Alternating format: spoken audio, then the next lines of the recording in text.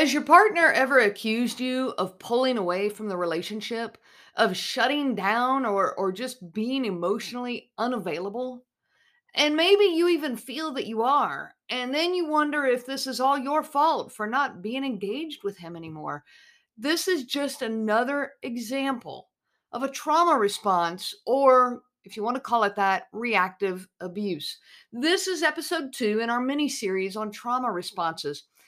Reactive abuse or trauma response, and we're kind of talking about both of these at the same time. Reactive abuse is the survival skills that we build in an abusive relationship just to protect ourselves. I just want to review a little bit from the last episode in case you missed it. We want the pain to stop, and we've tried so many other avenues. We're just exhausted. And now we're totally out of options. At least we feel that way. And so we react and we react. Last week I talked about the more physical and emotional outbursts, yelling and screaming and hitting. And these are reactions that are often called reactive abuse, but they are just a response to the trauma. They're a response to the abusive environment that we find ourselves in and the lack of ability to stop it. You've reached the end of your rope. You just can't take it anymore and you explode. Well, these reactions, they also can be much more internal. They can be shutting down, keeping your mouth shut, not engaging anymore, unwilling to voice your opinion, building this giant wall around you.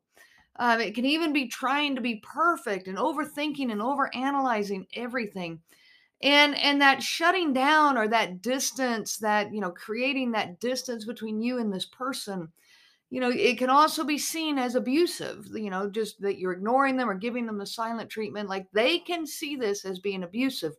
But for you, you are simply responding to the trauma that you are experiencing.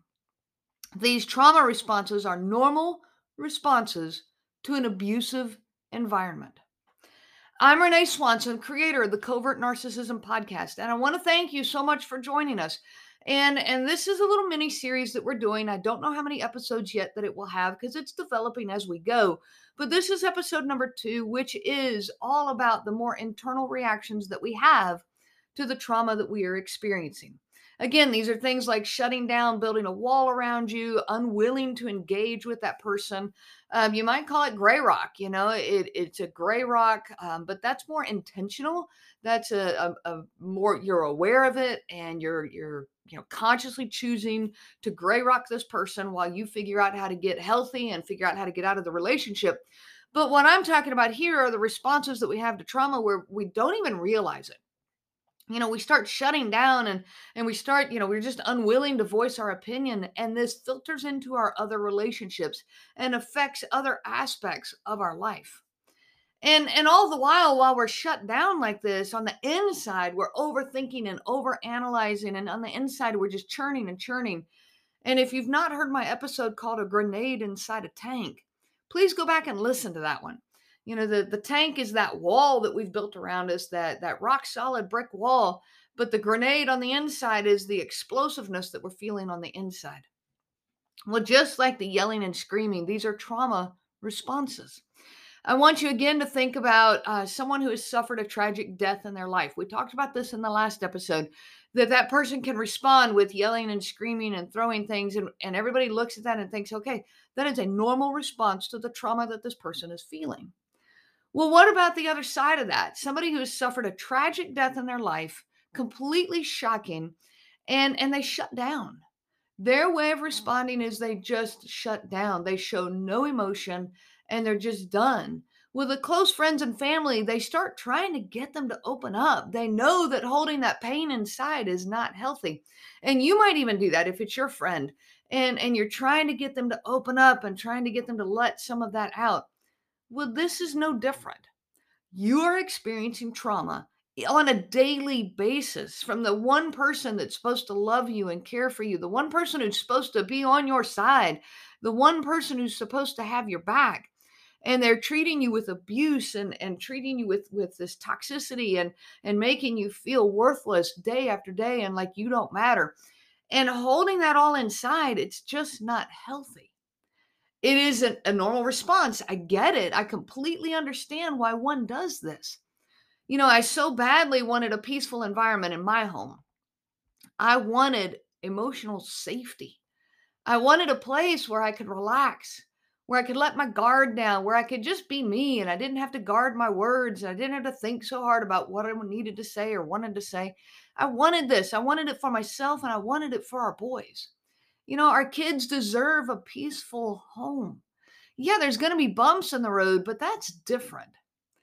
But the only way I could keep things peaceful on a daily basis was to always agree with him, to always give in, to always keep my own thoughts to myself. If I voiced a different opinion, things got ugly and tense. And it just wasn't worth it. Even voicing my own opinion, not knowing if he agreed or not agreed, it wasn't worth the risk because the price was too high. If I voiced my opinion on the times when he did agree, okay, things might be okay, but then the conversation would keep going, and as long as it kept going, things were going to ultimately end up in a tense situation. That always happened. And so voicing my opinion was never safe. And when things were ugly, they were really ugly. When things were tense, they were really tense. So the price was too high. The risk was just too great. And I learned to keep my mouth shut. And of course, let me add to this, no matter how hard I tried to maintain that peaceful environment, it just wasn't possible. And if you haven't learned anything about that, with a covert narcissist, you cannot maintain a peaceful environment with them no matter how hard you try. Well, I spent so much energy anticipating the problems before they came and trying to get there first. That's that overanalyzing, overthinking, trying to stay two steps ahead of him so that I could make things turn in a positive direction, in a direction where he would be happy. My household was never about my own happiness, and it was never about my boys' happiness. I now realize how big of a mistake that was. I realize that came at a price. My own boys learned that their happiness was not worth the price of upsetting their father. Their own happiness was not of value. And this is a lesson I absolutely wish I could go back and fix for them.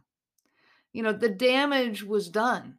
We absolutely lost ourselves. We lost that ability to search for our own happiness in life. Now, we are getting it back, and I'm going to keep talking about some of that as we go through this series about how you get that back. But at the time, we had no opinions about life. We were not willing to speak up, and my boys learned this at a very young age. And in fact, me as the parent so desiring peace, I actually wanted them to keep their mouths shut. And now I look back at that and go, no, that's wrong. They should have opinions. They should have thoughts of their own. But our own happiness lost value. And we slowly faded away. Our own identity fades into nothingness, and we didn't even realize it. Everything became about my husband, their father. My husband, at the time husband, he's an ex-husband now, but my husband accused me of pulling away from him emotionally. And I wanted to just scream, of course I'm pulling away. What in the world do you expect? Even a child knows to pull away when you've been hurt over and over and over again. I was accused of not being emotionally available to him anymore. Of course I'm not. I had peeled my heart open and laid it at his feet repeatedly. I had made myself vulnerable to him over and over, and yet he just stomped all over my heart again and again. Will you want me to continue making myself available for that? You can't be serious.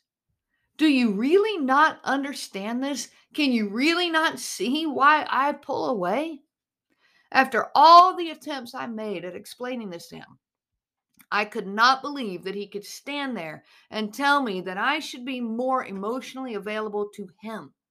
You've got to be kidding me. And I want to add to this, the response of shutting down. While we shut down and internalize everything, there still lies inside of us an enormous amount of frustration. So yes, I shut down. I did. I'm going to tell you right now, I shut down in that marriage. But inside, I was so frustrated. And this was like an internal fire. That energy of that frustration has to go somewhere. When it all goes internal, It's like a fire that starts eating you up inside. Inflammation builds everywhere. Your joints are at risk. Your organs are at risk. Your immune system is at risk. You are at risk.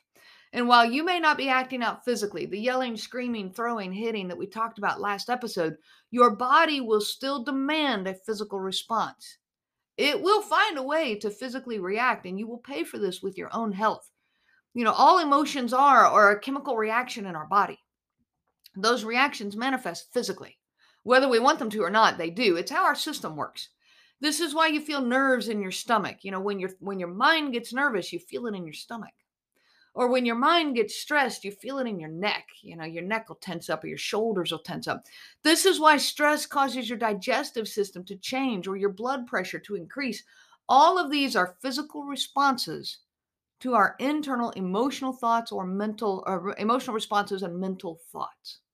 So please listen to me. If you don't start paying attention to all of this, your own body and your own health will get your attention. I want to talk about a very specific trauma response that I had. One of my main trauma responses was to push things toward peace as hard as I possibly could. I never wanted anyone to be upset ever. And I know now that that response came because every time somebody was even just the tiniest bit upset, things got so ugly so fast. And so if I could just keep everybody from never being upset, then we would never have to go through that again. That's kind of where my mind went, my logic went, even though, again, this is not possible. If my boys were upset with each other, their dad would get involved.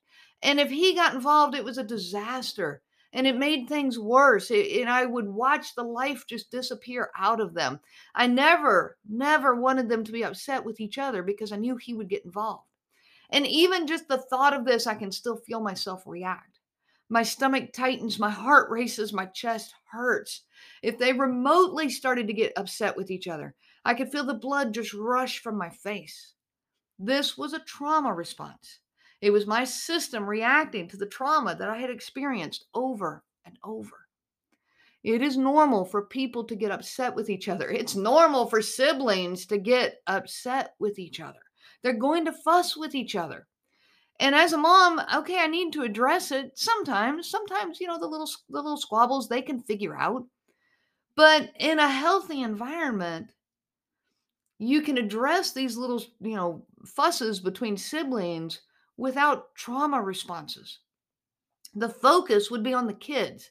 In a healthy environment, the focus would be on the kids, not on quieting them before the angry dad gets involved. Let me say that again. In a healthy environment, when two siblings are fussing with each other, as a mom, you can correct them and keep the focus on the kids. We're calming this down and settling the situation because that's what's right for the children. But in a toxic environment, the goal is to settle them down and quiet them down quick enough so that their dad doesn't get involved. So that this angry, covert, narcissistic father does not get involved. The focus is on the father, even when all that's happening is a little dispute between siblings. I'm going to go on and talk about, I said no one could ever get upset. Well, what if I was the one upset? If I ever showed that I was upset, then he would jump in and try to be my rescuer. And that always ended in disaster. If he came in and brought in this great idea, and if I didn't accept the idea, no matter what it was, if I didn't accept his idea, then he would be mad at me for rejecting his help. And again, now it becomes all about him and nothing about the problem that I'm having. And even if I liked his idea, he would find a way that my acceptance of it wasn't good enough. There was a time where I was struggling with at work, a project I was working on at work, and I was trying to create a title for this project that I was doing, and all I was down to is I needed to create a title for it, and I was kind of struggling through it. My mind was very occupied with it, and he had asked me, "Okay, what are you working on?" And so I told him. I thought, okay, I'll talk this out. So I told him what I was working on. Well, he suggested a title.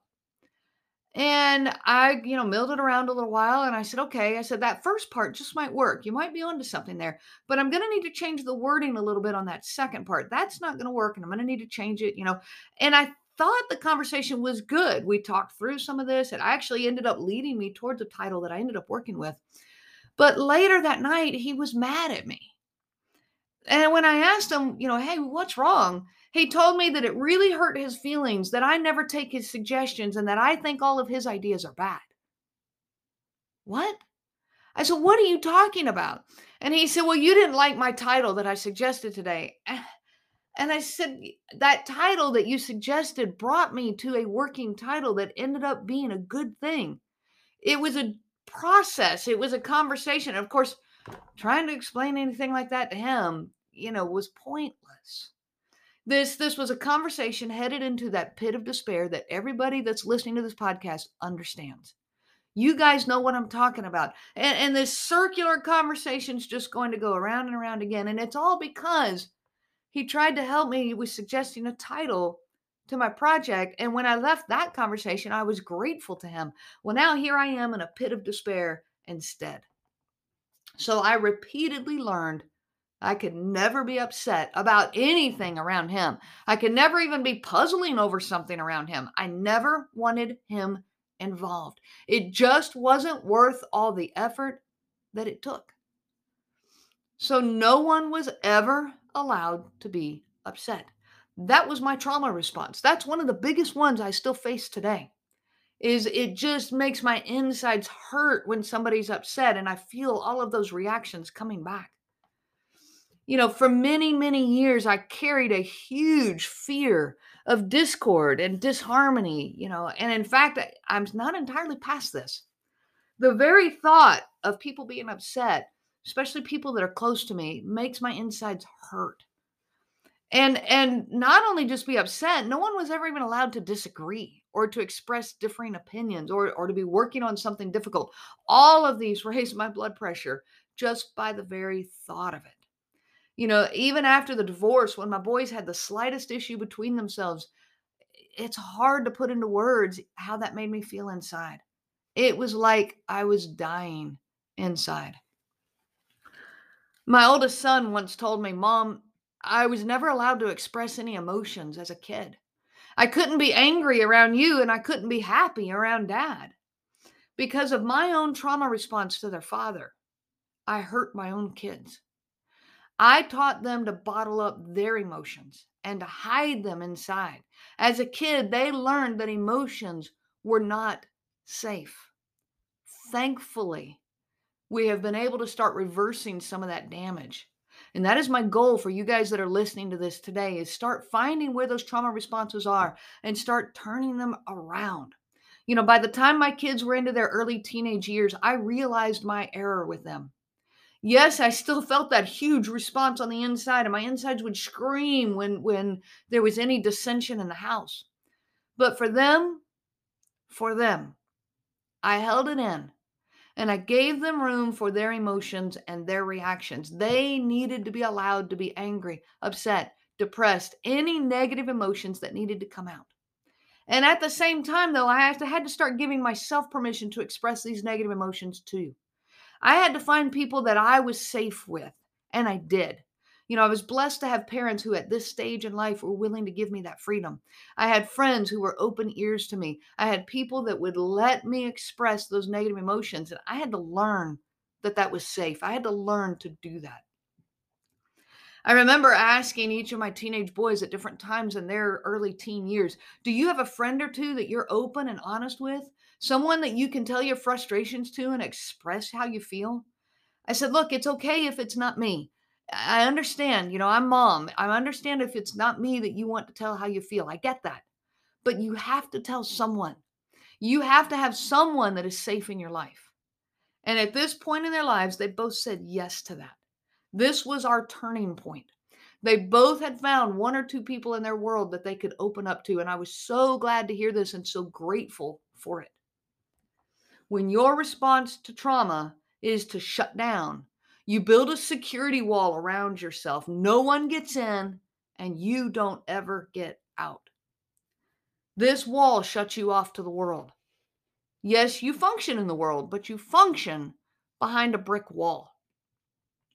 You need to knock that wall down. You've got to find that one or two friends, that one or two family members, somebody that can help you get out from behind that wall. My son was building that same kind of wall. And I tried to talk to him one time. I said, son, my ex-husband, or, at the time, my husband, he had that wall around him because he had built it as a survival skill in his childhood. It was an extremely abusive situation. And now my son was building it too. And I was terrified that he was going to take that into adulthood. And so I was talking to him one day, and I said, son, you've your dad has this wall around him. And I was trying to kind of explain it to him. And he said, Mom, I know, because I have that wall around me too. And I said, son, I know you do. And you need to tear that wall down. When you live behind that wall, you see everyone as an intruder and you block everyone out. And it's a painful way to live. But his words to me are the words I share with you. He said, Mom, I'm working on it. I will tear that wall down, but I'm going to put up a flexible one.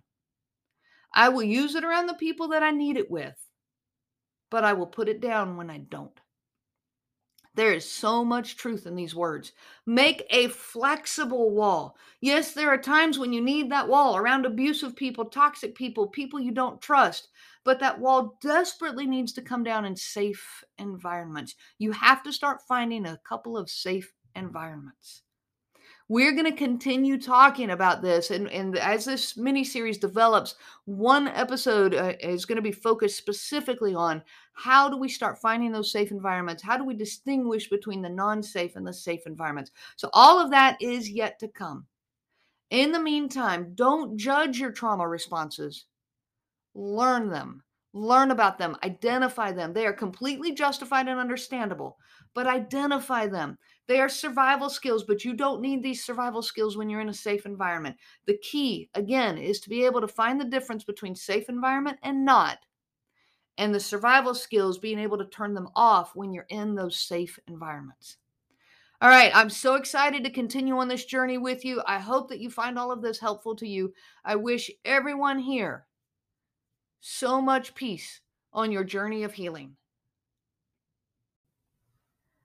I never dreamed how much I would actually enjoy podcasting. When it was first suggested to me, I'll be honest, I was a bit intimidated by the thought. But when I found Anchor, I quickly realized how easy this was going to be. Anchor provides me with the tools to record and edit right within their program. I don't need additional software. I didn't even need to know how to distribute the podcast because they do it all for me. I would not be where I am today as a podcaster without Anchor. It's all you need and completely free. If you are looking to get started, download the Anchor app today or go to anchor.fm to get started.